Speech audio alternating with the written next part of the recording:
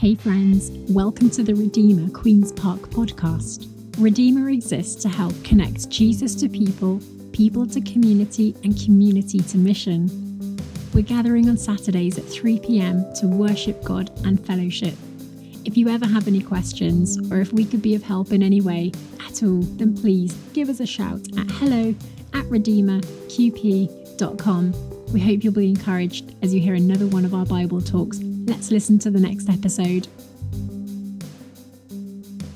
Well, thank you, Tommaso, and welcome to all of you. Really glad we're here together this afternoon. I want to talk with you for just a few minutes on this theme that all times are in His hands. Just open with a question. I wonder if you could identify what season you're in. I'm going to ask you to think about it, so I'll share first. I feel like I'm in a bit of a spiritual springtime. I identify a lot of last year for me personally as a spiritual autumn giving way to a spiritual winter, where I can say like the Lord has me in a spiritual springtime right now. Not necessarily a season of harvest and abundance, but a season of potential, a season of turning, a season of emerging. What season are you in? Wisdom from an emotionally healthy leadership coach from Brooklyn leads us to reflect on the various seasons of life. You could have a look at these right here. You might be able to identify with one of them. A way of understanding the spiritual seasons that God takes us through. Takes us through the spiritual season of autumn. Autumns will come our way. Seasons of transition and change. Winter is the season of death and endurance. You could even imagine autumn is kind of that last spark, that last push, and then it kind of drifts away into another. Winter, that season when things are very, very clear because things are very, very dead. There's no leaves on the trees. That was autumn. That's not winter. In winter, when things are dead, it's as if you can see for miles because there's nothing in your way. But that can lead into a spiritual season of spring, the season of potential and fruitfulness. You just think about this place, late March, not early March, Lord knows. The buds are coming back, the grass is coming through. You can tell it's like we're going to make it. Winter didn't take us, like I'm still here. And you can feel springtime starting to rise.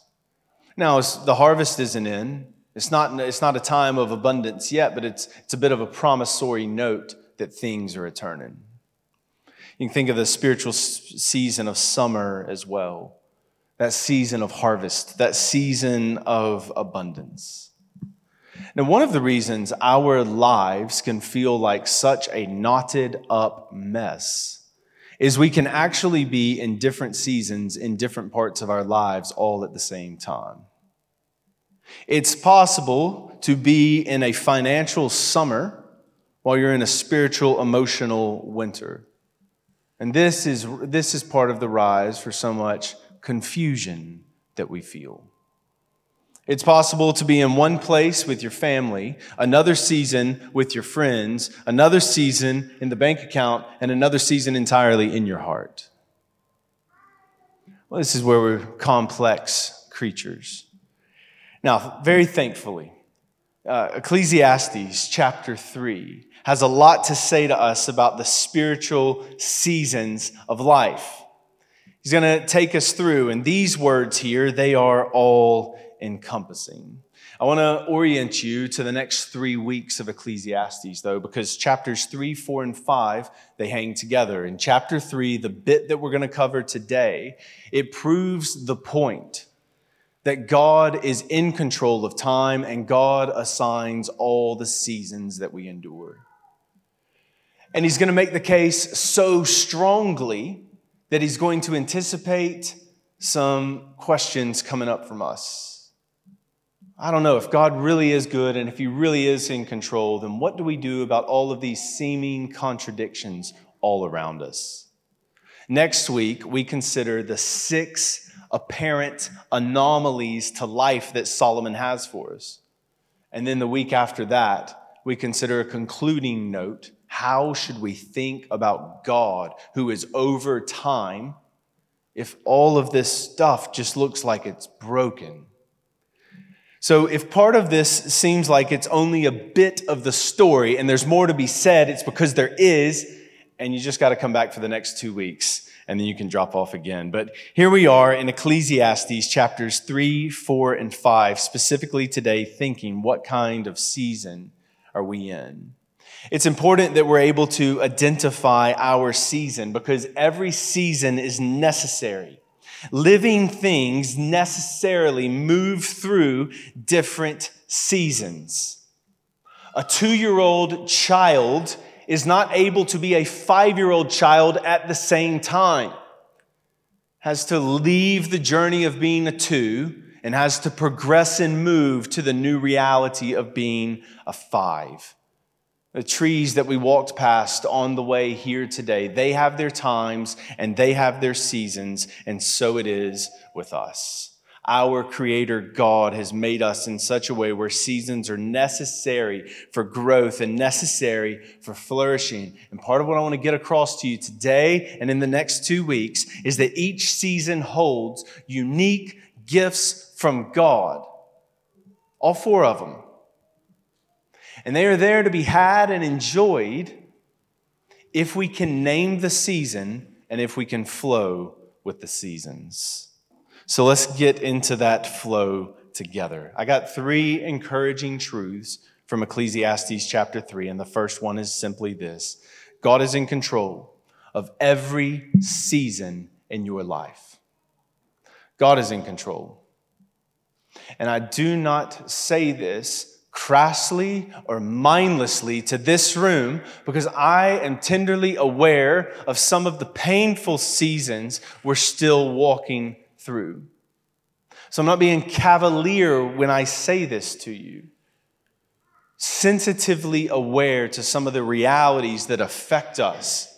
And when we identify our season, to identify the Creator God is over that season makes some of us a bit uncomfortable. And next week is especially for you. But here we are. Warmly and encouragingly, I want to contend with you that God is in control of all of these seasons. And let me show you from the text and page of Scripture. Look again at verse 1 with me. It says, "There is a time and season for everything under heaven." So who decides what time it is for this season and what time it is for that season? Who makes this decision? It's God. God sets the time to be born and God sets the time to die. No one has ever been found sitting next to some portal of reality deciding whether they are going to enter in or not. God makes those appointments. God is the one that ushers life into this world, and for each and every one of us, regardless of the stage of life, God is the one who calls those lives home. Not only this, God sets the time for every garden to be planted, and God sets the time for every blade of grass to be cut. Look at that in verse 2. It's in your Bible. And if this idea develops a stink in our nostrils, it's because we are proud in our hearts. Oftentimes, we want to take these kinds of ideas that we're starting to deal in today, and we want to go study arguments about God to find God a way out of the situation. But God's only promised a way to escape temptation. God hasn't promised a way to escape difficult doctrines. That's something we're just going to have to trust Him with. Verse 3 says, God sets the times when men go off to battle, and God sets the times when they're brought home, celebrated, and restored. So if you follow this, then every arrow, every bullet, and every bomb follows a predetermined path that was laid out before the worlds were made.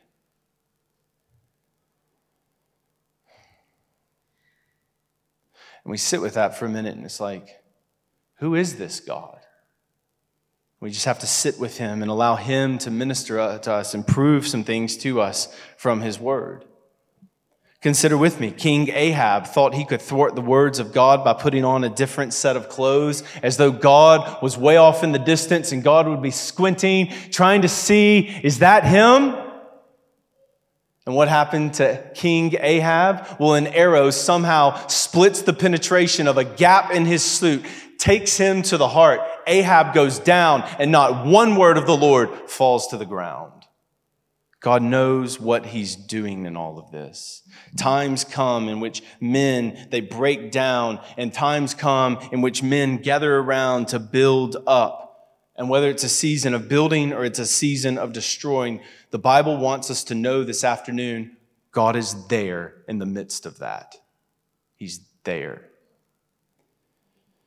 So if it is broken, then God is there. Not necessarily the primary cause of the breaking, but he is not absent from it, and it does not happen without his careful attention over the whole situation.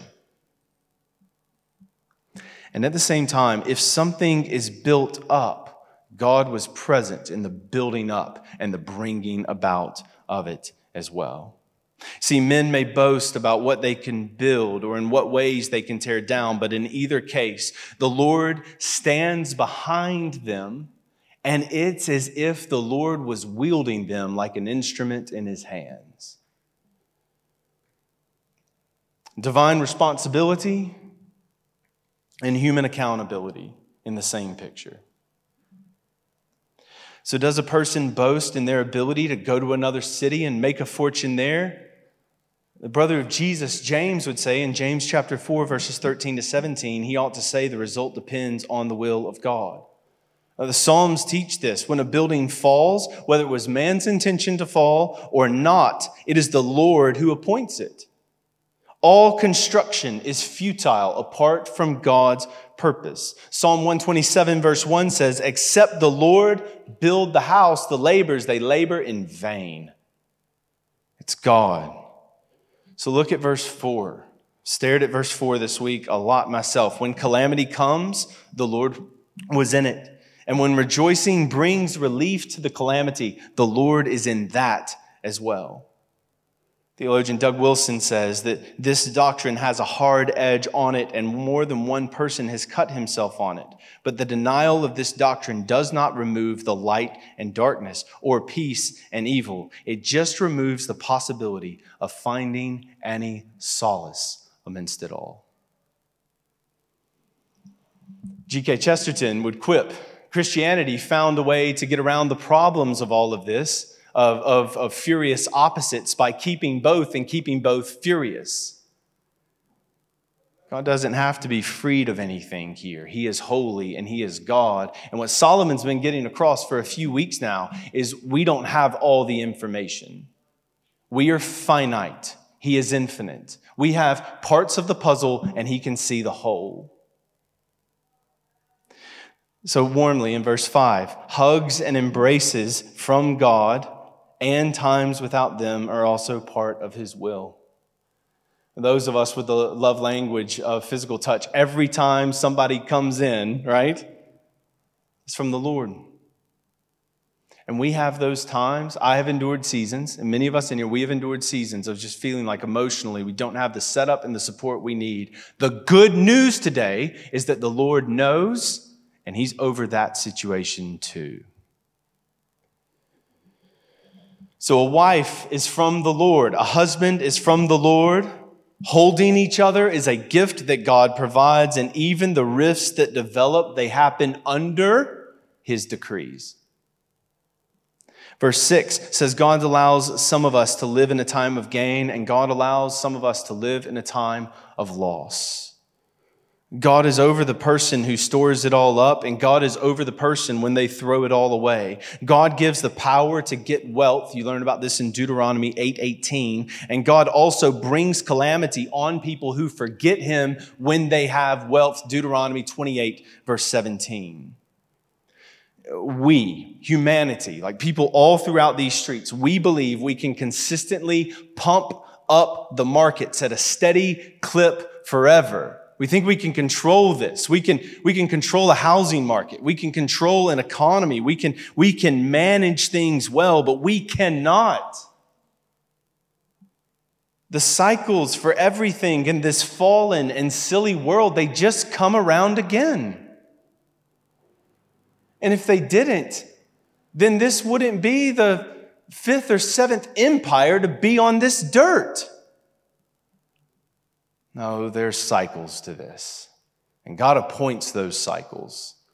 God appoints those seasons when everything's on the rise.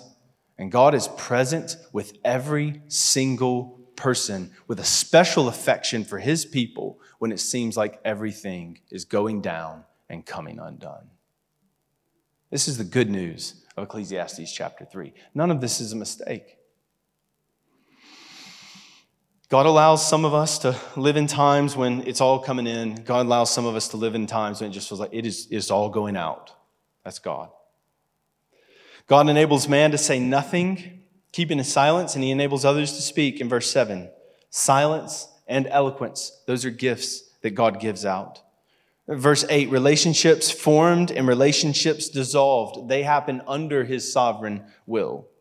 God never gets word of a falling out between people and has to rush over and ask somebody else to inform him and clue him up to what happened while he was looking away. It's not God. Somehow, this holy, sovereign God is Lord as things are going well and it looks like everything's falling apart at the same time. So hear this relationally, our responsibility to avoid foolish quarrels with one another in no way threatens the Lord's sovereignty over our obedience to him or our disobedience to him. We like to argue these obvious truths because we think that somehow God's holiness is threatened when it was his idea to give us these words for us to be able to look at and behold ourselves.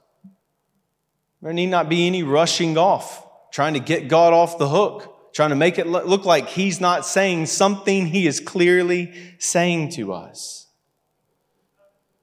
We like to look at this and think, how does some of this correspond with God's character? How is this actually true? But we have to remember, he is God. He doesn't need justifying like you and I might need justifying. He is wholly other. And he loves us who are finite and small and limited to where he wants to come to us and say, hey, even that, I'm present with you in it. It doesn't make its way to you without me. That's help. All of this is the foundation of Solomon's argument, which in turn means that God and God alone is the only place of secure joy. And we'll be tempted to run around and try to put all the chips of our life on this person or this place or this dynamic or this item. And you can hear the argument Solomon's making. There's cycles to this. Oh, that? Well, there's going to be seasons in that. The only safe bet is with God. Verse 10, God gives the different seasons of life to us.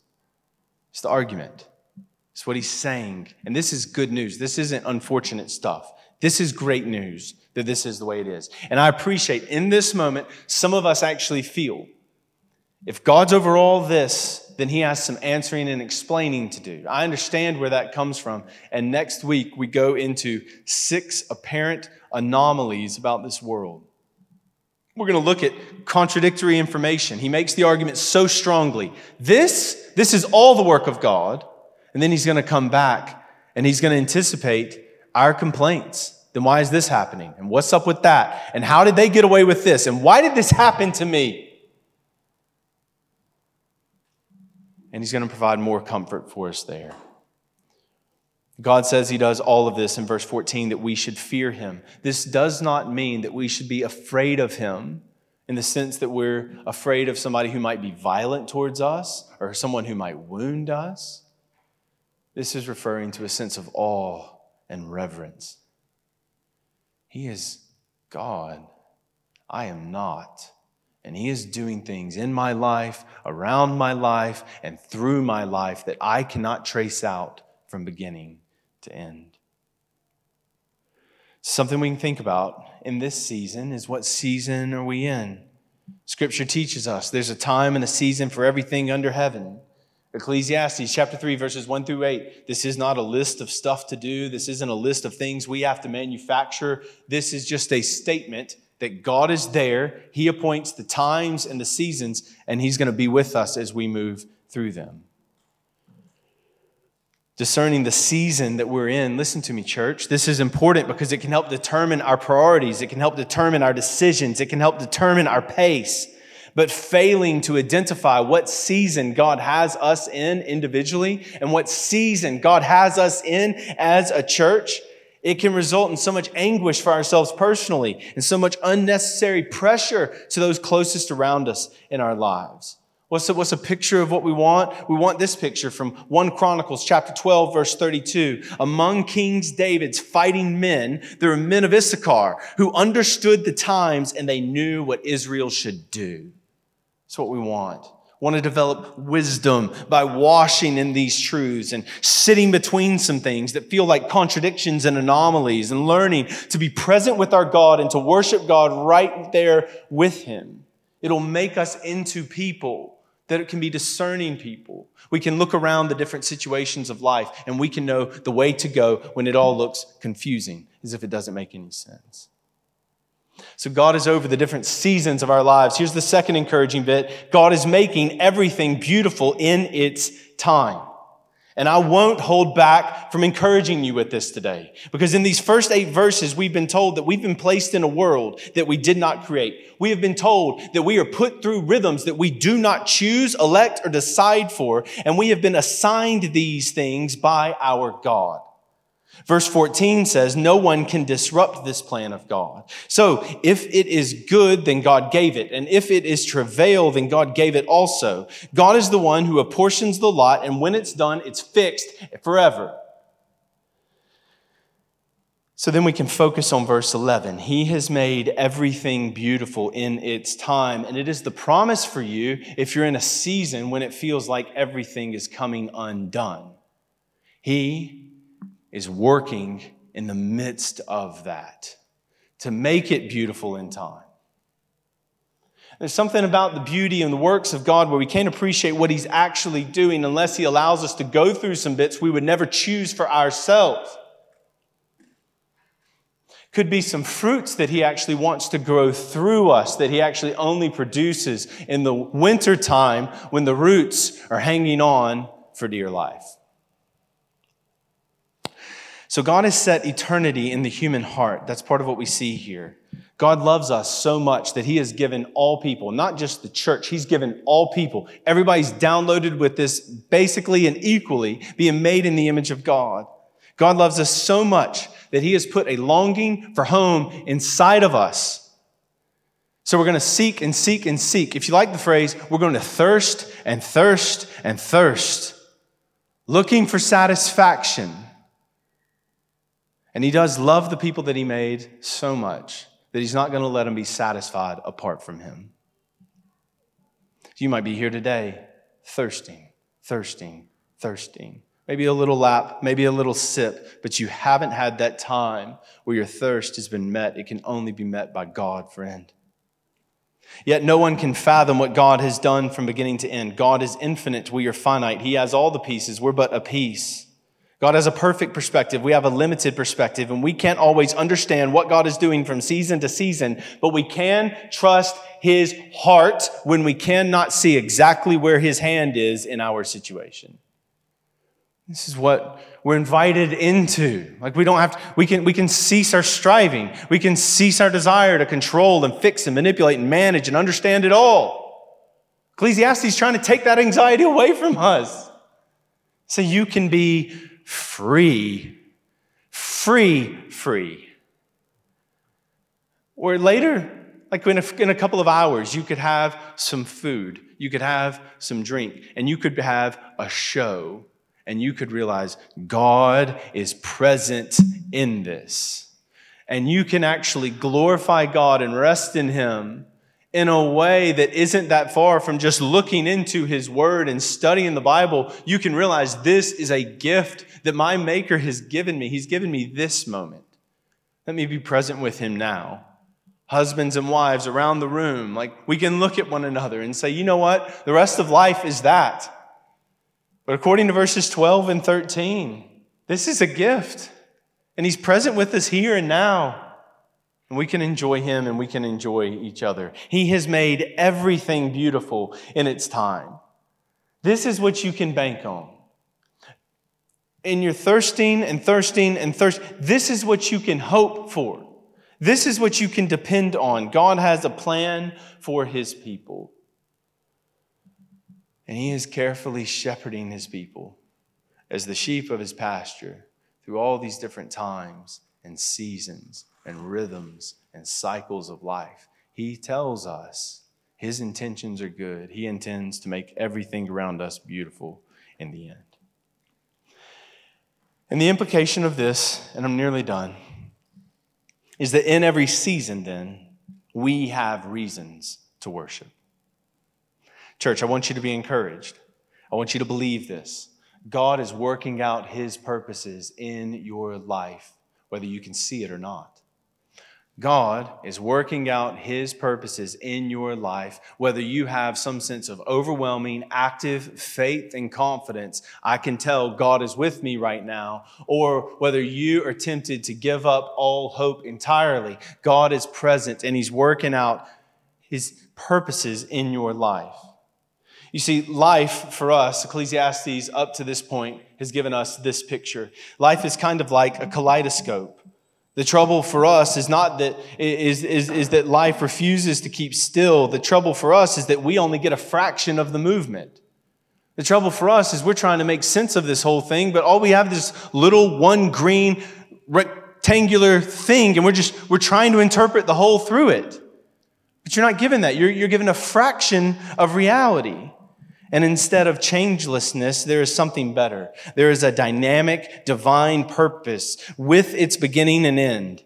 Instead of frozen perfection, there is a kaleidoscope of movement and innumerable processes, each with its own character and its own period of blossoming and its own period of ripening. God is making everything beautiful in its own time and contributing to the overall masterpiece of what He's up to as our Creator. He knows what He's doing with us. And it's only with the eyes of faith that this kaleidoscope of life becomes a solid picture. And then we can see the overview given to us in these first 8 verses of Ecclesiastes chapter 3, and we can be led to worship. But that's only with the eyes of faith. What used to look like a mess can now make sense. It's only with the eyes of faith over time. Friend, God is working out His purposes. When Joseph's brothers, they threw him into a pit and they sold him into slavery, it looked like all was lost. But God was present. Ecclesiastes 3 would lead us to see God doesn't simply know about it. God's very involved in these events somehow. And God appointed these seasons where Joseph goes down, only to be raised up to be prime minister of the land one day.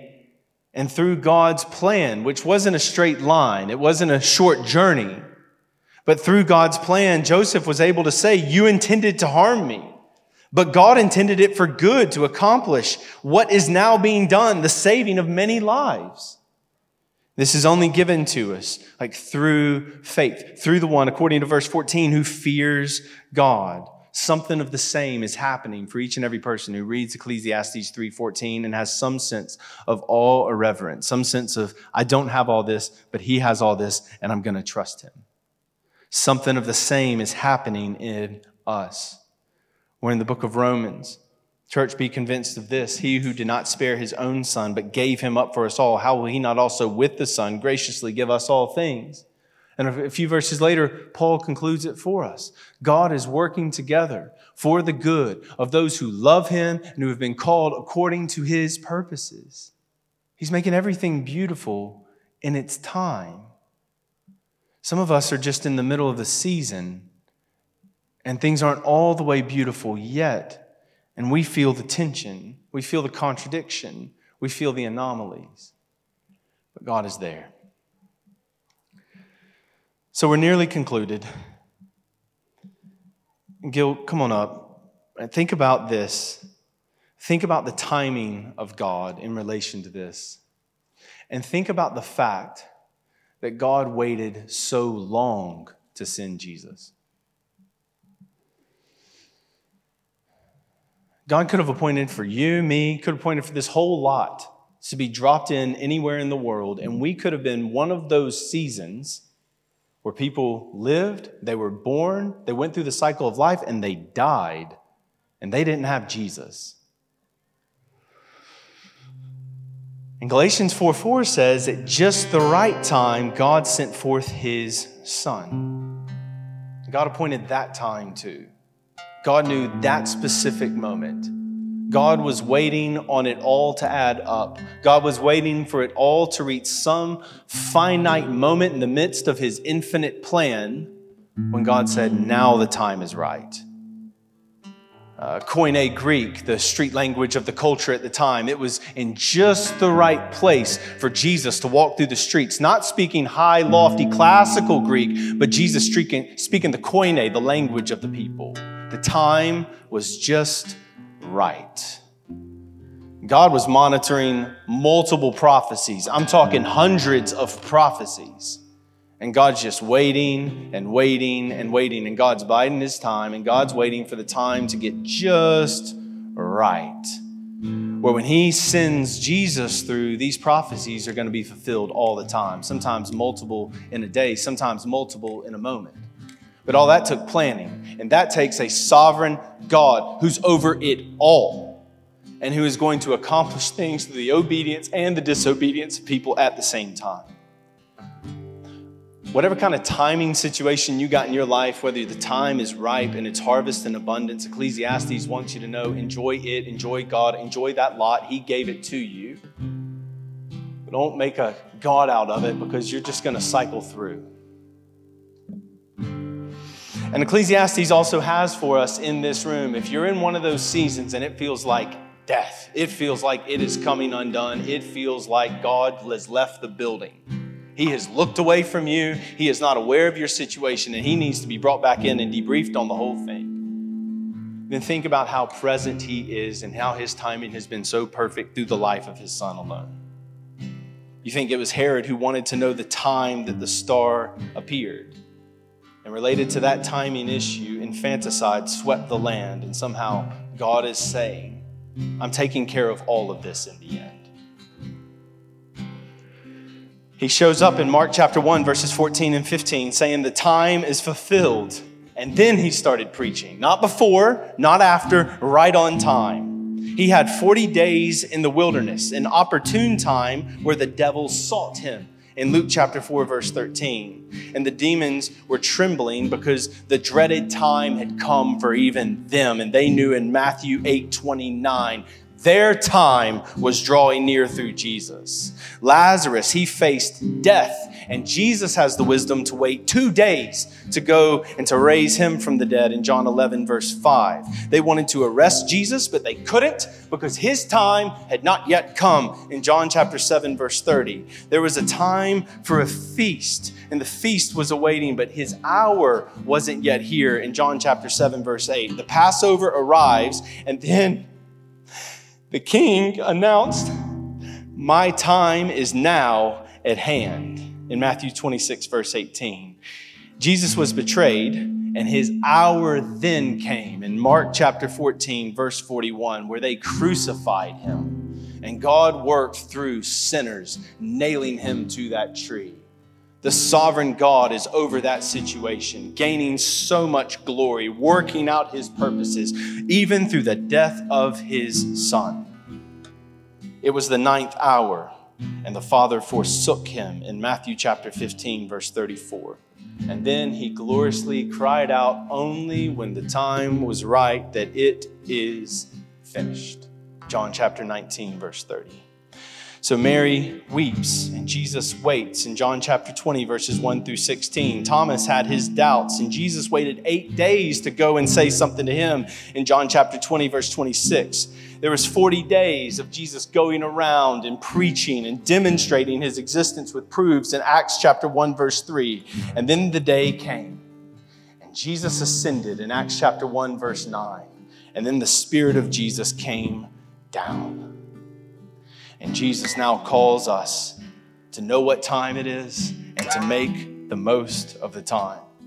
His lordship over our lives is not only over the big events of history, but over the everyday experiences of your life and mine. And the way that we spend, Redeemer, the way that we spend these hours and these days is ultimately worked out under his divine sovereignty, plan, and presence over us and with us. So in every season, we have our reasons to worship. And we have our reasons for holding on to him and for believing and resting in him. Conclude here, Psalm chapter 31, verse 15. My times are in your hands. Deliver me from the hands of my enemies, from those who pursue me. Think about who spoke. It was Solomon's father, King David. The king was sad and the king was afraid. The king knew it was to spend his life with grief and sighing. It's as if sorrow has wasted his strength and consumed his bones within them. Cruel enemies sought his life. And think about the appeal that this powerful one made. He knew that his refuge, no matter what the season, wasn't in himself, it wasn't in his possessions, it wasn't in his power structure, it was in God and God alone. He doesn't point to the mountains of gold and silver that he had. He doesn't point to the wealth that most millionaires and monarchs only wish they could swim in. He didn't have anything in this world. He had the maker of the world on his side, and that was more than enough. So when he hit a time of stress, he just named to his God, this time is in your hands. Leads us to that moment. How are we doing? Are we walking around these streets like the time is in our hands? Are we walking around these streets like time is in his hands? Have you given him the time of your life? You said, here it is, I'm yours. You take over. I'll quit controlling. I'll quit manipulating. I'll be obedient to your word and your purposes for me, but you take over and you lead. Here's the thing for some of us in this room that are hearing this and we are not yet followers of Jesus. Some of us in this room, we hear this, and the hand that Christians long to kiss is the hand that you desperately fear. The season that Christians in this room desperately long for is the season that you tremble for. It's time for you to put your faith in Jesus Christ before your time is too late and before the clock on your life expires. It's time to get right with God before it's too late to be right with God. And for us who are already right with him, then we can get on with that busy business of living for him and enjoying our lot, whatever the situation looks like. Because this isn't the whole picture. It's only a gift that he's given us for today. And he'll be with us tomorrow and the day after that, and he'll take us all the way through to the end. So let's do this. Would you go ahead? Would you stand? I'm going to pray for us. We're going to sing. We're going to worship our God. Give him the honor and the weight he deserves. Father in heaven, here we are. Your people who need your hand, your guidance in our life. We need your care. So God, we look to you. The Lord of years, the Ancient of Days. And Father, we pray that you would help us to discern what time it is. We pray you give us wisdom and perspective in whatever season you have us in. And we pray that you would help us to hope in you more. You would increase our faith as we think about how you've worked in the past and give us great faith to believe you're working in us even now and you intend to keep working through us in the days ahead. We're in your hands. Lead us and guide us, we pray in Jesus' name.